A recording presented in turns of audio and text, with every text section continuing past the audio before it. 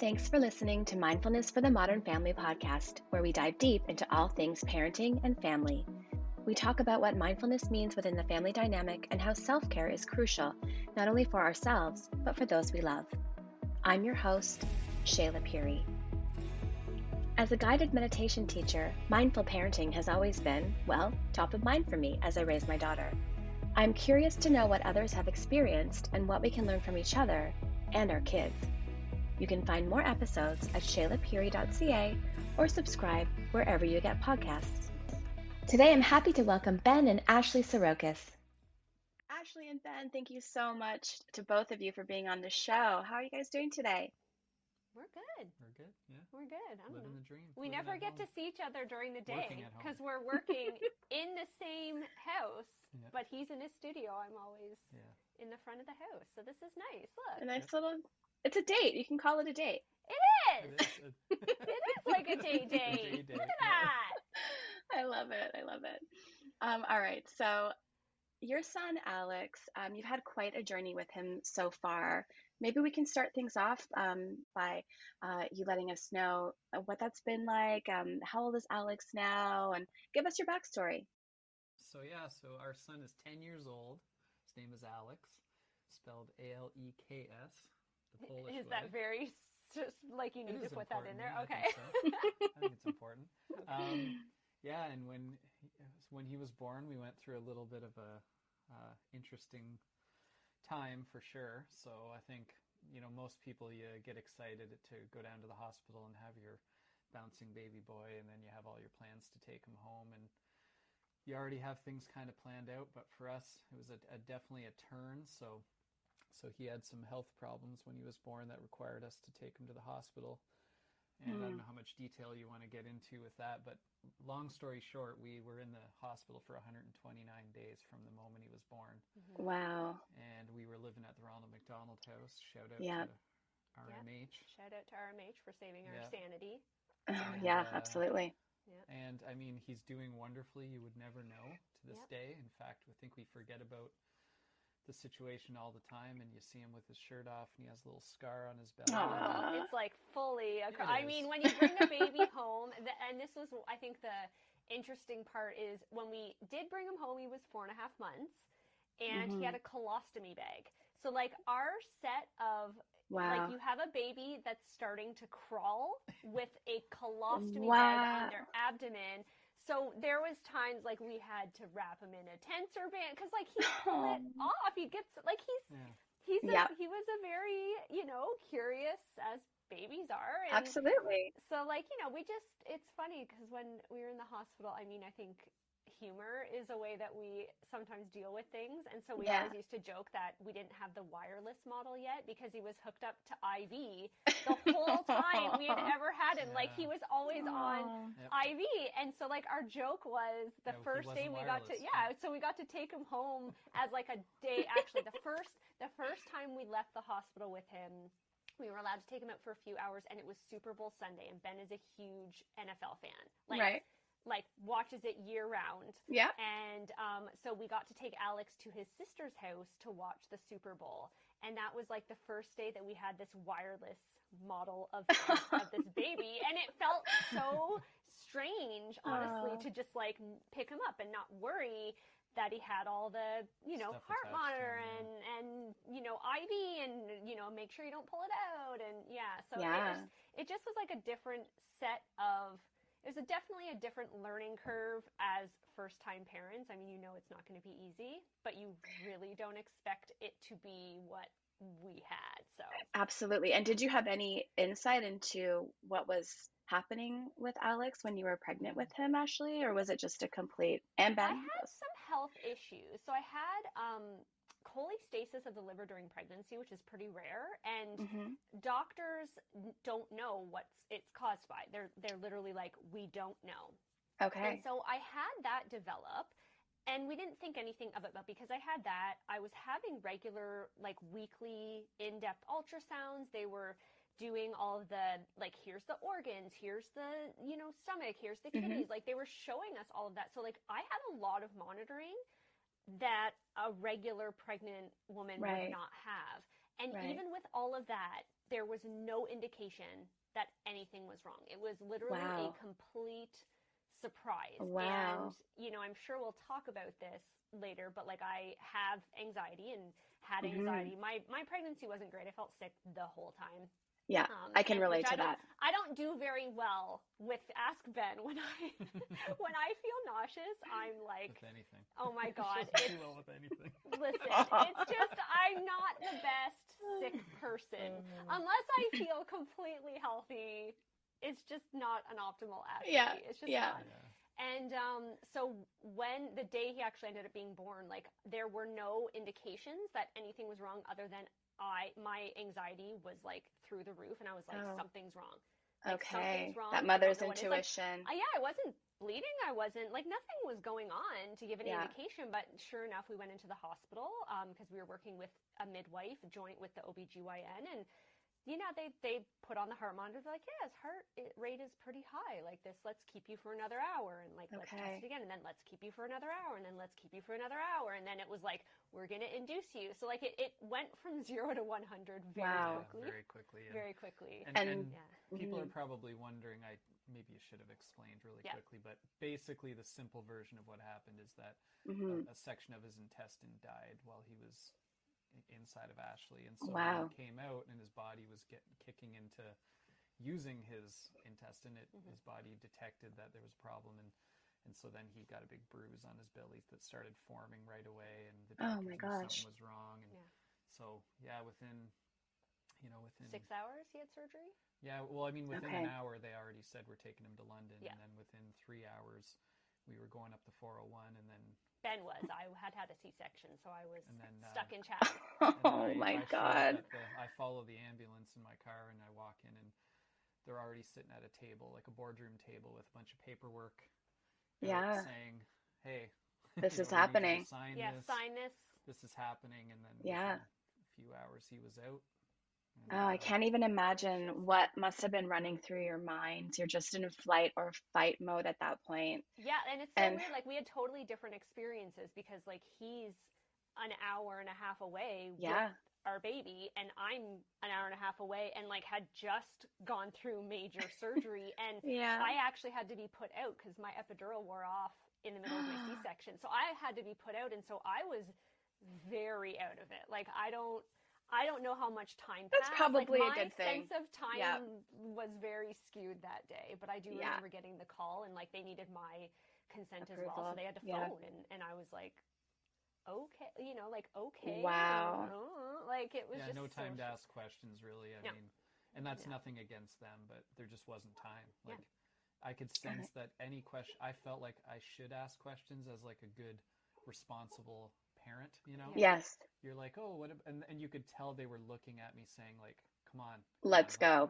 Yeah. And I realized, and I think I said to Ashley on the phone, like, I don't think we have time to talk about this. No. Right. We just have it was basically an emergency surgery. Yeah. It was. Oh, yeah. It was an emergency C-section followed by an emergency surgery. It was all very quick when it happened. And I had an emergency. Of course, it's I was just gonna say I had an emergency C-section with Ella, and it was so traumatic. And thankfully, everything ended up okay. But I had one of those weird. It was such a weird experience because I had a very adverse reaction to the epidural for the C-section, and then Ella didn't cry forever and ever, and I was just like, what is wrong? What's happening? Immediately you go to the worst case scenario. And it's funny because they had warned us with Alex because they were like, we're going to induce you, we're going to break your water, and I was going to give birth naturally because there was no indication that anything else was wrong. And so I broke my water, and there was a lot of meconium, they said, and then the C-section had to happen. It was apparently like the baby can breathe in the meconium, and that can lead to a bacterial infection. So they did say, he might not cry. There might be issues with breathing. So there was a whole team already there expecting there was going to be an issue. But like he came out, as far as I remember, he cried right away. Not right away, but within, I don't know how long. See, again, I don't know. I was totally... know what's normal. It's all a blur, right? We just know. But I know he cried. I know. I remember hearing him cry. So like that was, I was just like, okay, like must be okay because like he cried. And then I got put under, so I don't remember. It's funny, I don't remember hardly anything of that day, but I do remember meeting Alex the first time. Oh, that's good. Distinctly, like that broke through the drug-induced haze, because I don't, like, apparently I was talking to my mom, I was talking to my doula. I don't remember any of it. So, okay, well, at least you have that special memory. Yeah, so, like, I remember meeting him. I remember he started crying. You know, I'll tear up. He started crying when he heard my voice because he was under an oxygen hood. And so I couldn't actually hold him. And then when I came up and I talked to him, and he started crying, and I was like, you know. I'm going to cry. I know. It's these little things, like, I don't think about, except when you go to, like, your darkest places someday. Yeah. And then you'll have a little cry about it, and even 10 years later, like, it's still. Oh, wow. Very emotional. Sad. Yeah. Yeah. So, I mean, the stress level of dealing with that. Ben, how many days did you say again that you were at Ronald McDonald? 129. Yeah, 129. Yeah. How did you I think it was 129 days that till he came home, and I think we got into Ronald McDonald House after a couple of weeks. Well, it was 3 weeks we lived at his sister's house. For the first couple of weeks, we tried to do the whole, like, you know, we're fortunate, we have family nearby, we don't need to take. We don't need help. Yeah, right. We didn't need help. Yeah, okay. We don't need to take a bed from somebody who really needs it, and then you just get worn down so fast, and you know, getting a call from the hospital saying, "Can you be here to talk to the doctor in like 3 minutes?" and you're 15 minutes drive. Yeah. And then you realize you missed the doctor for that day. Oh my gosh. Now you don't get to talk to them anymore. So then the social worker there said, like, "Hey, you guys should really consider this." And when we talked about the whole, like, "Oh no, we have family," they were like, "Nonsense, like moving." Yeah. Because that's what seems like the right thing at the time. And it's right across the street. Like, I mean, there's a road that goes around the campus in London, separating the Ronald McDonald House from the actual hospital. But it's 100 steps? Like, you're 100 steps from the front door. Like, it's so That's amazing. Lovely, and especially because we were going into the winter months. Anyone who's lived in London, Ontario knows that once you hit winter, it can be a little dicey with driving. We get a lot more snow than we get. And so it was nice not having to worry about the weather, not having to worry. Like, Ben went back to work after a month, which was really hard. I think harder on him, honestly. Like, him just being, I don't know. In hindsight, I just think of how ridiculous it was that I bent to their suggestion that I needed to be back at work. Oh, wow. In hindsight, I go, like, man, I should have told them where to go, you know? Right. Because what were they going to do? Were they going to fire a father whose son was in the hospital because, you know, like, no, but I felt the pressure to get back to work. Yeah, I'm sure you felt that pressure.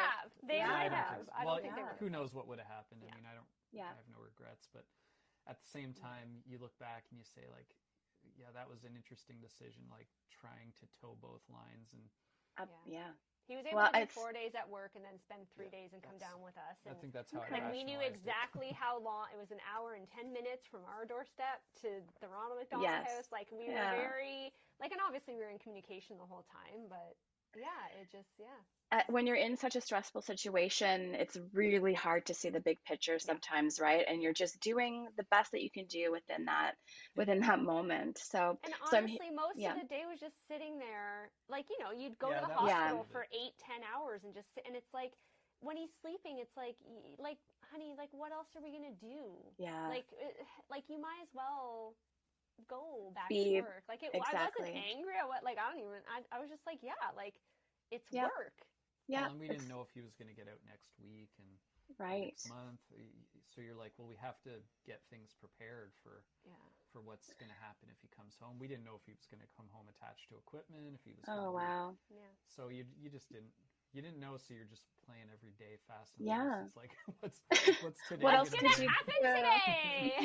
What new thing? And then you realize, you know, the doctors don't always know with babies that small. Sometimes they're like, we're just going to try something and see how it goes. And you're like, pardon? Like, aren't you supposed to? And they're just like, well, we've never done this. Or the nurses, we've never done this before. And you're like, okay. That's not something I want to hear around my 1 month old. Like, I don't, like, I also don't know what I'm doing, but it's because I've never cared for a human before. Like, so there's a lot. Yeah. What did you guys do? You know, those sound like really long, hard days. Like, what did you do for yourselves during those days, if anything? Were you able to do anything? Like, how did you stay sane? You know what? you didn't even think about it. You just, you went for a walk around the hospital. That was like Ben would go down and get Tim Hortons. I'm going to treat myself and go get a bagel. Like, it was literally that was, or I'm just going to go outside for a quick walk. It's like the littlest things because you were afraid to be too far away. Yeah. You were terrified. Like I was terrified. I remember when you live at the Ronald McDonald House, if you're sick as the person staying there, you have to leave because there's other people, there's children fighting cancer. Like, you can't have a cold. Yes, and if be you there. get sick, you have to leave. Yeah. So I ended up getting the flu. I was still pumping. So I was pumping all of this because, like, Alex, we had to measure how much fluid went in. So I wasn't allowed to breastfeed, but it was really important to me that I breastfeed. So I pumped, and it was like every 3 hours pumping. And I had to go home. Like, I had to go home to Chatham. And I cried the whole drive home because I can imagine. I was so devastated. I felt like the worst mother. I mean, I couldn't do anything about it. Yeah. So I went home. Thankfully, all my girlfriends, they came over. They're like, let's have a movie night. We'll come over. Like, what do you need? It was really nice. It was nice having our community really stepped up. Like, people came over and an amazing community. Like, it was awesome. Yeah. So I remember that, but mind you, that was when I had to decide to stop pumping. So, like, that for me was a huge decision for self-care. It came down to, like, my sanity or pumping. Yes. And it was like a big deal that I was going to stop pumping because, like, again, I was in the holistic health world. I had this whole vision of, like, he's going to be exclusively breastfed. Like, when I found our birth plan, when we came home, because we had a folder, we went into the hospital with, like, this birth plan. Nothing on the birth, nothing. Like, the complete opposite. And so, like, you know, we had to do formula. We had to, like, it just, everything that we thought it was going to be. I remember doing that. So I turned 30 when Alex was in the hospital. And we had a birthday party. We had a dinner at a restaurant, like, super close to the hospital. Like, I was like, we are not going outside of this perimeter. Like, I am going to be within 10 minutes driving of Alex. Right. And we went to dinner, and that was nice. We had friends come up from Chatham. We had my 30th birthday dinner. Yeah, that seems like forever ago. We don't need to do the math on that. That was like, that was, like, we weren't going to not celebrate. We'd celebrated Christmas as well. That was a big decision that we went home for, like, a half a day or a day. I think we stayed overnight in Chatham Christmas Eve, and we didn't stay at the hospital with him because we wanted to see our family. Like, we hadn't seen anyone. My dad was also in the hospital at the same time. So, like, my parents had hardly been up to see, like, we wanted to see people. And you wanted a little bit of normalcy. Yeah. So, like, we went home. Like, there were these little things, but, like, I don't know if you could call it self-care because I personally was so racked with guilt. Like, anytime we were away from him, absolutely, I was racked with guilt. You would be. Yeah, you absolutely. Had to, like, sleep. Like, what are you going to do? Not sleep? Like, we're not to take care of yourself, right? With him for 4.5 months. Yeah. So, like, your own health, your own sanity has to take a part in all of this somehow. Yeah. Absolutely. So you call it self-care. No, just surviving. It was just surviving. Preservation. Yeah. So when would you say after Alex came home, how long was it before you felt like safe, like, whew, okay, we're okay here, he's okay? Or has that ever years? I don't know. I actually, for me, what I remember is because of all the stuff we went through at the hospital, I almost felt like we were like pros when we got home to a certain degree, like doing all these things that most parents don't even have to do. That it was almost strange when we got home because you felt like I got this to a certain extent because you'd been so invested in taking care of them. It's like, oh yeah, putting him in a crib and setting him down for the night, that's nothing. Like, I've been changing colostomy bags and I've been monitoring heart monitors and all this stuff. Yeah. So we had to trust the doctors that everything was good. So you had to put your trust in. But the actual mechanics of taking care of him was almost like a relief for me from what we went through at the hospital. So it was definitely a very different experience. For me, again, I have anxiety. I tend to worry anyways. I'll worry about, like, the simplest thing, like, becomes this overblown worry in my head. So for me, I honestly think it was years before I felt like I could actually collect, like not worry that something major was going to happen, to be honest. Like, it was, because there was this whole transition we had to go through where we had to monitor everything. And it was like every night we had a whole little routine. So we had his bath, we weighed him. Cause again, we had to balance from the food and IV side. Every ounce of liquid going out that he was peeing out had to be balanced with the IV going in. So every night we had to bathe him. He had to be weighed every night. We had to weigh every single diaper that he ever changed. So it was remember, it was a game. Like, he would have a diaper. You'd be like, this one's 85 grams. And usually we were within 5 grams. Like, it's weird what your brain does slipping, honey. To cope. You're off by 5 grams. Honestly, and so, like, when we came home, there was none of that. And I was terrified that if there was something wrong, I didn't have the tools to see if there was something wrong. Yeah, that would be terrifying. That would be terrifying. For me, it was just so different, and I relied on a lot. Like, I could tell by looking at his heart rate in the morning when I went in before he had even woken up. I could tell if he was awake or asleep by looking at his heart rate monitor when you passed the nurse's station. You knew which one was his, and it'd be like, oh, he's up already. Okay. And so, like, I picked up on the fact that he had an infection that the doctors couldn't pick up on because he was sleeping, but his heart rate was high. I was like, he's got an infection. Oh my God. And they were like, what do you mean? And it didn't show up until like 24 hours later, but they're like, how did you know that? I'm like, well, his heart rate was high, and that's what happened last time is his heart rate spiked. And they were just like, okay. Like, they really were like, this is weird. So, like, for me, it was a safety zone having all the monitoring. And when you took that away, I was like, well, how am I supposed to know if he's dehydrated? They're like, you look at him. And I was like, I don't understand. Like, I didn't. Like, how do you know? Is he smiling? Is he drooling? Yeah.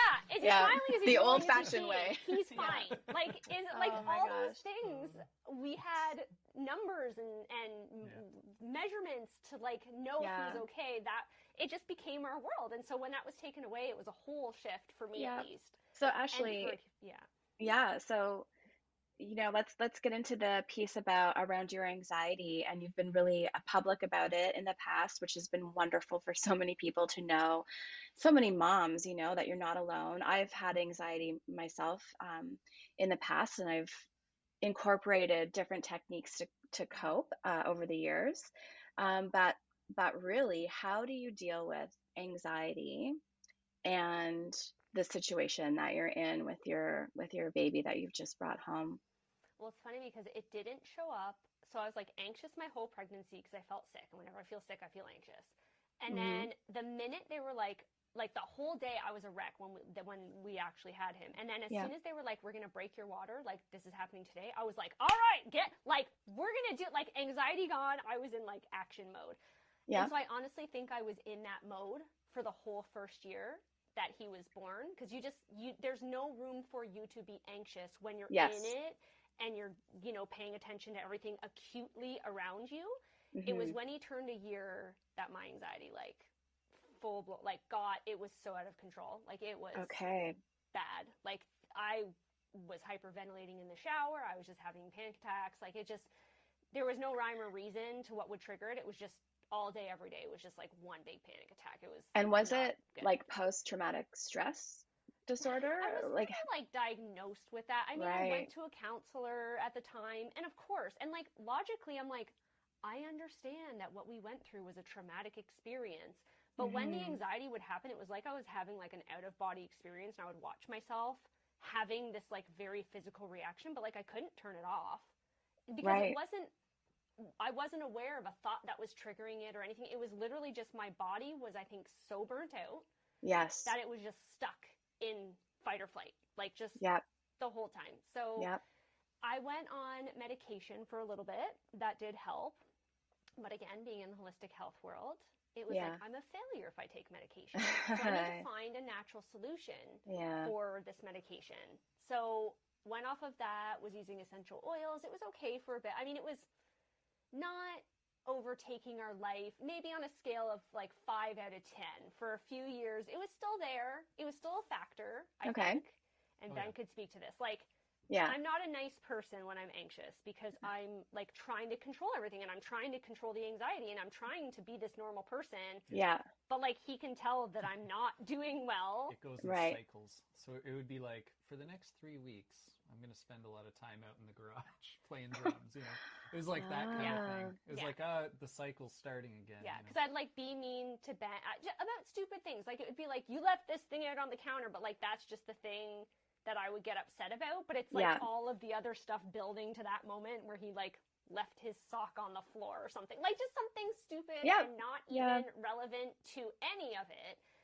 But that's just who I felt safe taking out my rage. And you always the person you're closest to, right? Yes.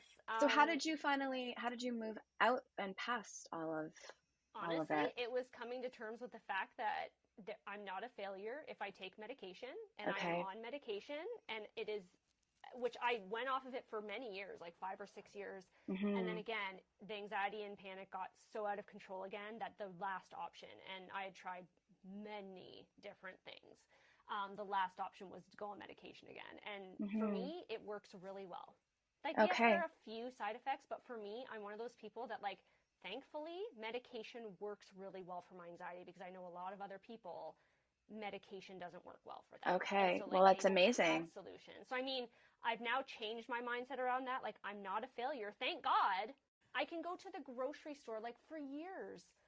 Going to the grocery store for me was like a daily, like I had to psych myself up. The whole day revolved around when do I go. I would get an upset stomach when I was anxious. So it would be like, hey, I can't be starving because then the blood sugar triggers it.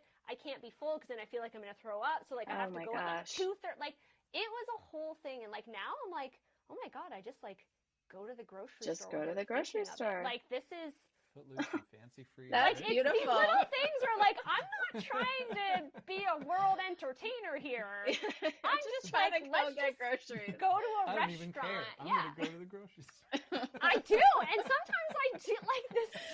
I swear to God, I honestly think I was pretty much agoraphobic for probably. Like, I would say I was getting close. Like I just did not want to leave the house because when I first met you, and I'm not sure how, I don't think I was really talking about it back then, but I had just been through an extremely difficult situation. A relationship I was in had ended, and I had just moved to Chatham, and I like uprooted my life with Ella and moved to Chatham with this person, and it had ended, and Ella was 4, I believe, and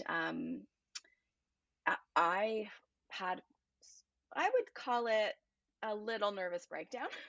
Like and I don't even know how little it was because I didn't seek help. But I couldn't function. I couldn't work. I cried all day, pulled myself together, went and got Ella. But I experienced that as well. Like I didn't want to leave the house. I couldn't leave the house. Like that was your big outing for the day, was going and getting her from school. Yes. Oh yeah. Same thing with me. Like pulling it together for a few minutes. Big sunglasses on. Big sunglasses on to hide the crying.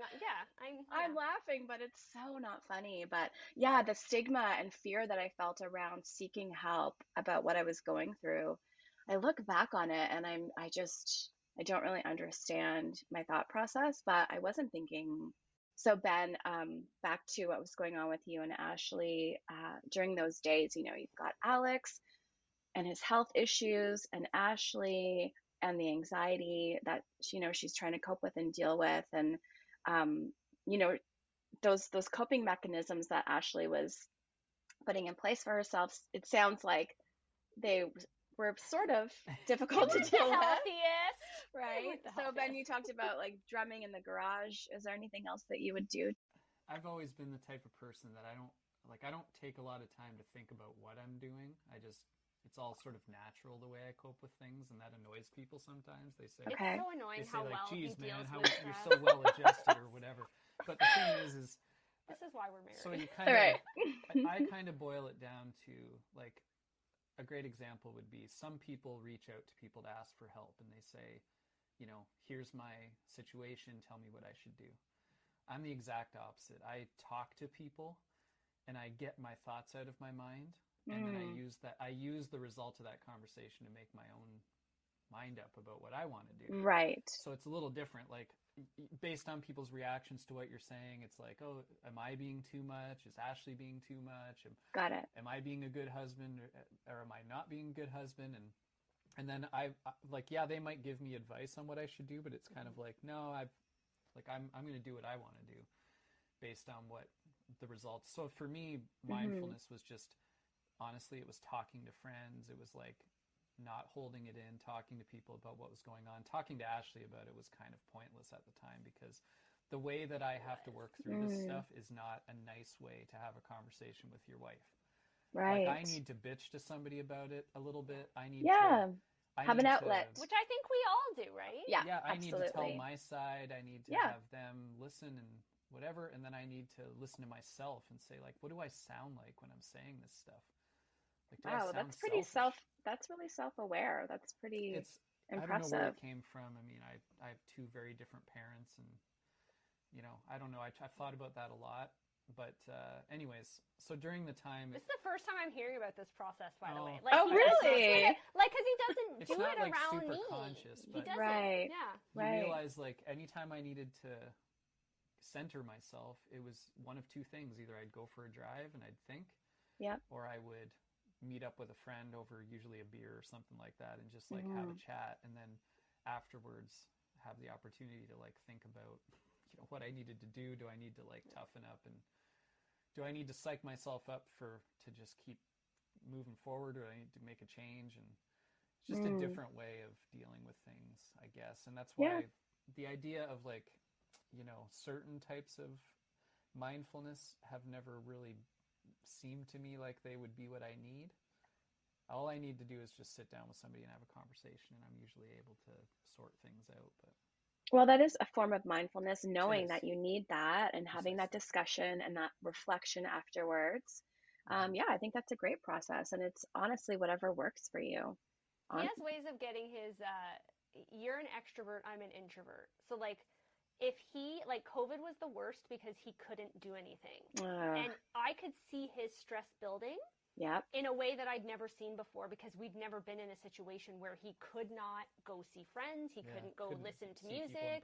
He couldn't, was, I don't want to say like you were struggling, but like at one point I was like, here's like, just go buy some wood and build a fence. Like, I feel like you need to do a manly, like, get your energy out. Like, I could see it happening. And I'm a huge introvert.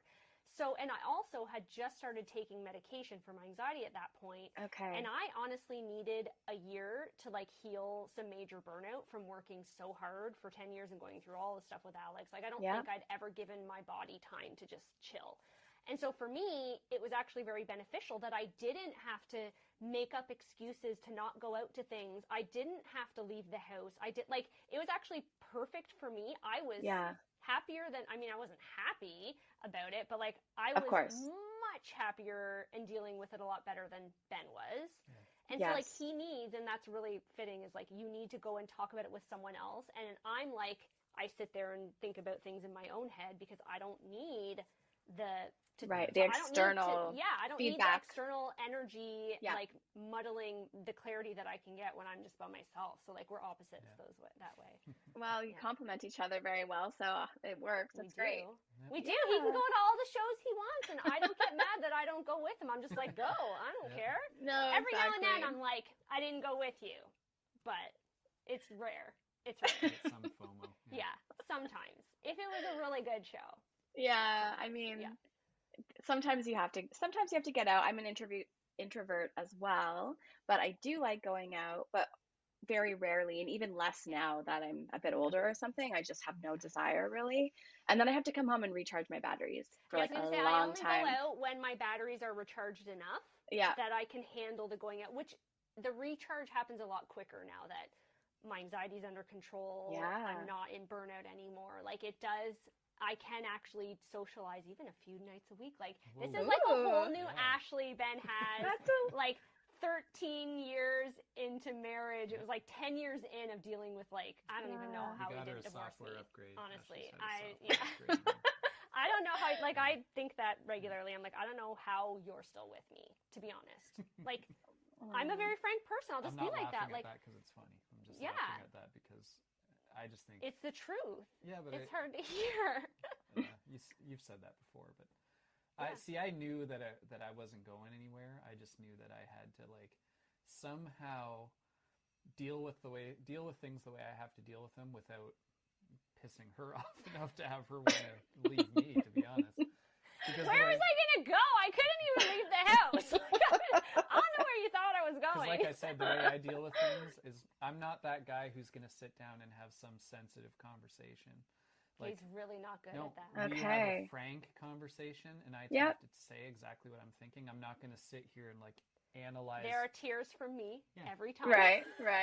Every time. And you often will catch me saying like, this isn't what you want to hear, but like there's a lot of that. It's just like I have to tell you the truth. I'm not going to sit here and adjust the way I'm going to say something because I'm afraid of how he's not saying it outright mean, but like there is like just we very are very frank people. It's a very logical sort of frank way of communicating. And it's the way that, because to me, if I explain something in a way where I'm softening it for your benefit, I'm not getting the benefit and I'm not moving forward because I'm not being true to the way I want to explain something or what I'm trying to find out. It's whatever. I'm not saying it's right. It's just the way that I am. Well, clearly it's working for you guys. Yeah. So what's one thing about becoming a parent that no one told you, but you wish that someone did before you became a parent? If somebody would have told me, hey, Ben, all those parents that you get annoyed with and eye roll because they can never do anything, here's a little lesson for you. Doing one thing with a child takes your entire day. Yeah. There is no like, hey, we're going to do this for like an hour and then we're still got the whole afternoon ahead of us. It's like, no, we're doing one thing today. That's the big thing for today. That's the only thing we're doing That's today. all we can handle. So then it maybe would have made me be a little bit more sensitive to those friends. Yes. Being like, I get it now. Like they're exhausted because they just went through something yesterday with their kid that took the whole day and took everything out of them, and they're not ready to go back at it again today. Yeah. So that's why they don't want to come out to your gathering or that's why you don't see you your parent friend. Yeah, exactly. Yeah, like and you as a single person, you're like, come on, you're free today, you know. I laugh at all the young people now, and they're like, I'm so tired, I'm so busy, and I was like, you don't even get it. But like, I didn't either. Like, I think of I say regularly, like, what did we do with all of our time? Like I know. If I were to go back and look at a day in the life of us, like when did we used to eat dinner? Did we just eat dinner when we wanted to? I could be the Prime Minister right now with like all I accomplished. Yeah, like that's the part that you could not explain it in any way that I would have understood. So in one word, if you can answer this in one word, what does being a mindful parent mean to you? To me, honestly, it means regulation of like my own emotions. Okay. So that I can like help regulate Alex's emotions. To me, that's what I struggle the most with and what I have to be aware of all the time is like, no matter how much of a crappy day I had, no matter how mad, things at work didn't go well, so I'm a little bit peeved. Yeah. Maybe Ben and I are disagreeing on something. It's like Alex needs me to feel like calm and receptive. Yeah. And so it's like regulating my own shit so I can regulate his. And so how do you regulate yourself now? Me, honestly, it's the alone time. If I don't get alone time, I get a little like weekends, like we're used to a little bit more quiet. When we're around some of our friends have like 4 kids, I'm like, is it this loud all the time? Like, so like I read, I've gotten back to like my reading, which I used to love when I was younger, and then didn't read for like 8 years. Once you have a kid, you just don't. And so now back to like reading regular books, and like Ben will probably at least 2 or 3 nights a week, like you're out working at night or you've gone to an event or something, and I just get the night to like watch a show by myself after Alex goes to bed. Like that for me is that's really nice. The most recharging. Like I don't need to go do anything special. It's just like, just let me be by myself. Yep. That's how I recharge. True introvert in the house. Yes, true introvert. And no one thinks I am, because in public, I act like an extrovert. Right. As most introverts do. Yes. Yeah. Love it. Yeah. What about you, Ben? I think, while I was listening to your explanation, Ashley, I was thinking that just like presence is probably a good one. So when I think about like every single issue as a parent, I just think if you're in the moment and you just like look at what the moment needs, stop thinking about the way things should be or the way some person told you they raised their kids and how perfect their scenario is. You just look at your child and you look at what they need. Do they need to talk this out? Do they need, like the other couple weeks ago or a week ago, Alex like threw up because he was sick and it was a big deal for him because he's never really like thrown up. He's thrown up when he was a baby, but like he hasn't had. It's been a lot of years. He's always fought it and been afraid to throw up. And I remember at the moment thinking like I can either run and try to get like a bucket or I can just sit here and rub his back and just let him do it. All over the blankets. And I thought to myself like it's probably better that I'm here beside him like than me run into the other room making him feel like I'm worried about the mess or like trying to keep it clean. And like that was a little moment where I kind of realized to myself, like, yeah, that's a way to like be there for him. Just be present. Just, when he has really questions about things, being willing to talk to him as an adult. He asks some interesting questions. He's an inquisitive child. Yeah. He comes up with some questions where you're just like, how do I don't know how to answer that. And I think instead of saying like, are you old enough to have that conversation or not? It's like, no, you ask the question, I'm going to answer it. We figure out a way to say it that is appropriate for his age. He's asking some things about sex now. Yeah. And so like, I'm not going to explain everything, but I'm like, okay, physically, like this is what happens. And yeah, that's great. Like, that's been, I'm usually have no filter. So when he asks something difficult, I've learned to just like have no reaction. But in my mind, I'm just like, how do I answer? I'm just like, I've learned to say like, so what do you think about that? And it buys me like a minute or two to like come up with like, or like, how does that make you feel? And he goes like, well, I felt sad or I felt, cause like, the stuff that they witness now at school is a lot different than we were in school. I think the canned response in my house for everything was just like, you don't need to worry about that. And I try to catch myself. If I start saying that, I try to catch myself and be like, yeah, that didn't do me any favors. Maybe it did. I mean, I don't know. But all I know is my dad just saying like, yeah, you don't need to worry about that. Or he would just tell me like blah, blah, blah, because he wanted to get back to watching TV or something. Right. Like, give me a kind of dismissive. Hoping I'll like drop it and not be more inquisitive. Whereas with Alex, it's more like I'll say, don't worry about that. And then I'll think to myself. And then when we go to bed, I'll ask him like, hey, let's talk about that thing. Bedtime's always the time to like, he still has a kind of a bedtime. I know in a couple of years he won't want us doing this anymore. So as annoying as it is, we still go up and do like sit in bed and like 10 minutes at least of just like chatting. Yeah. I'm not a big fan of like parenting on the spot all the time because I feel like you get emotional.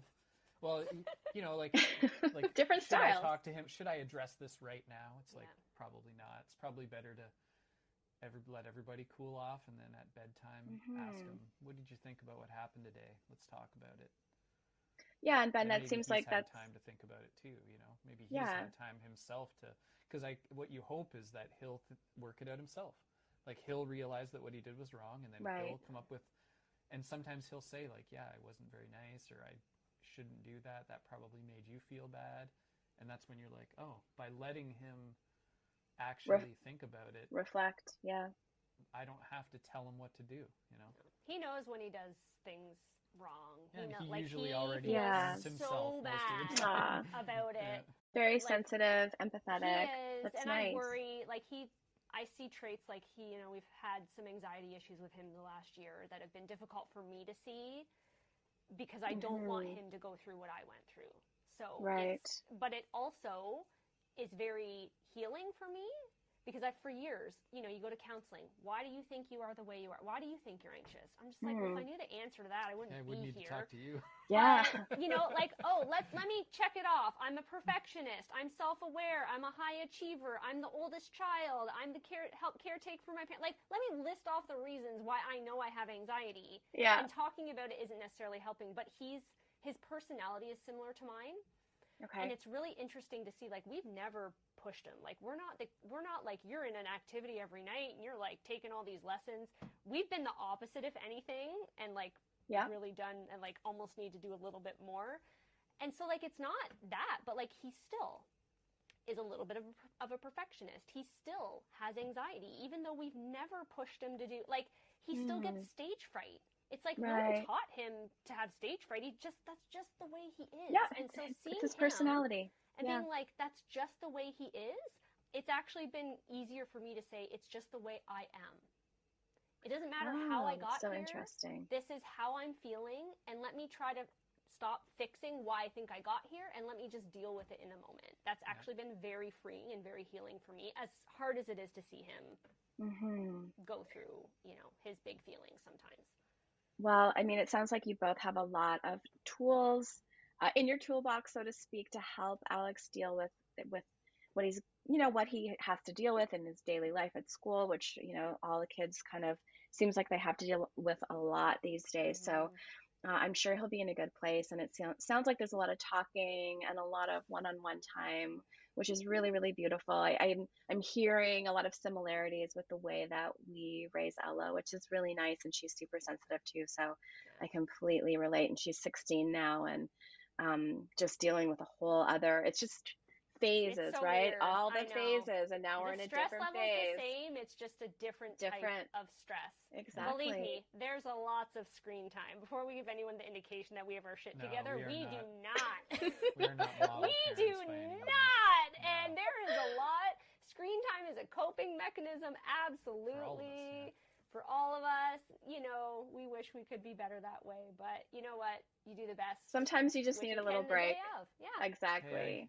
I need some Candy Crush, I'm on like a level 1140. Like I remind people all the time. I'm like, people say, "Oh yeah, and I'm not saying screen time is a good thing, but the idea that it's like changed somehow. I'm like, when I was growing up, both my parents had owned video stores at different times, so I took home movies every night. I watched probably 3 movies every single night of my life. And not necessarily age-appropriate movies. Right.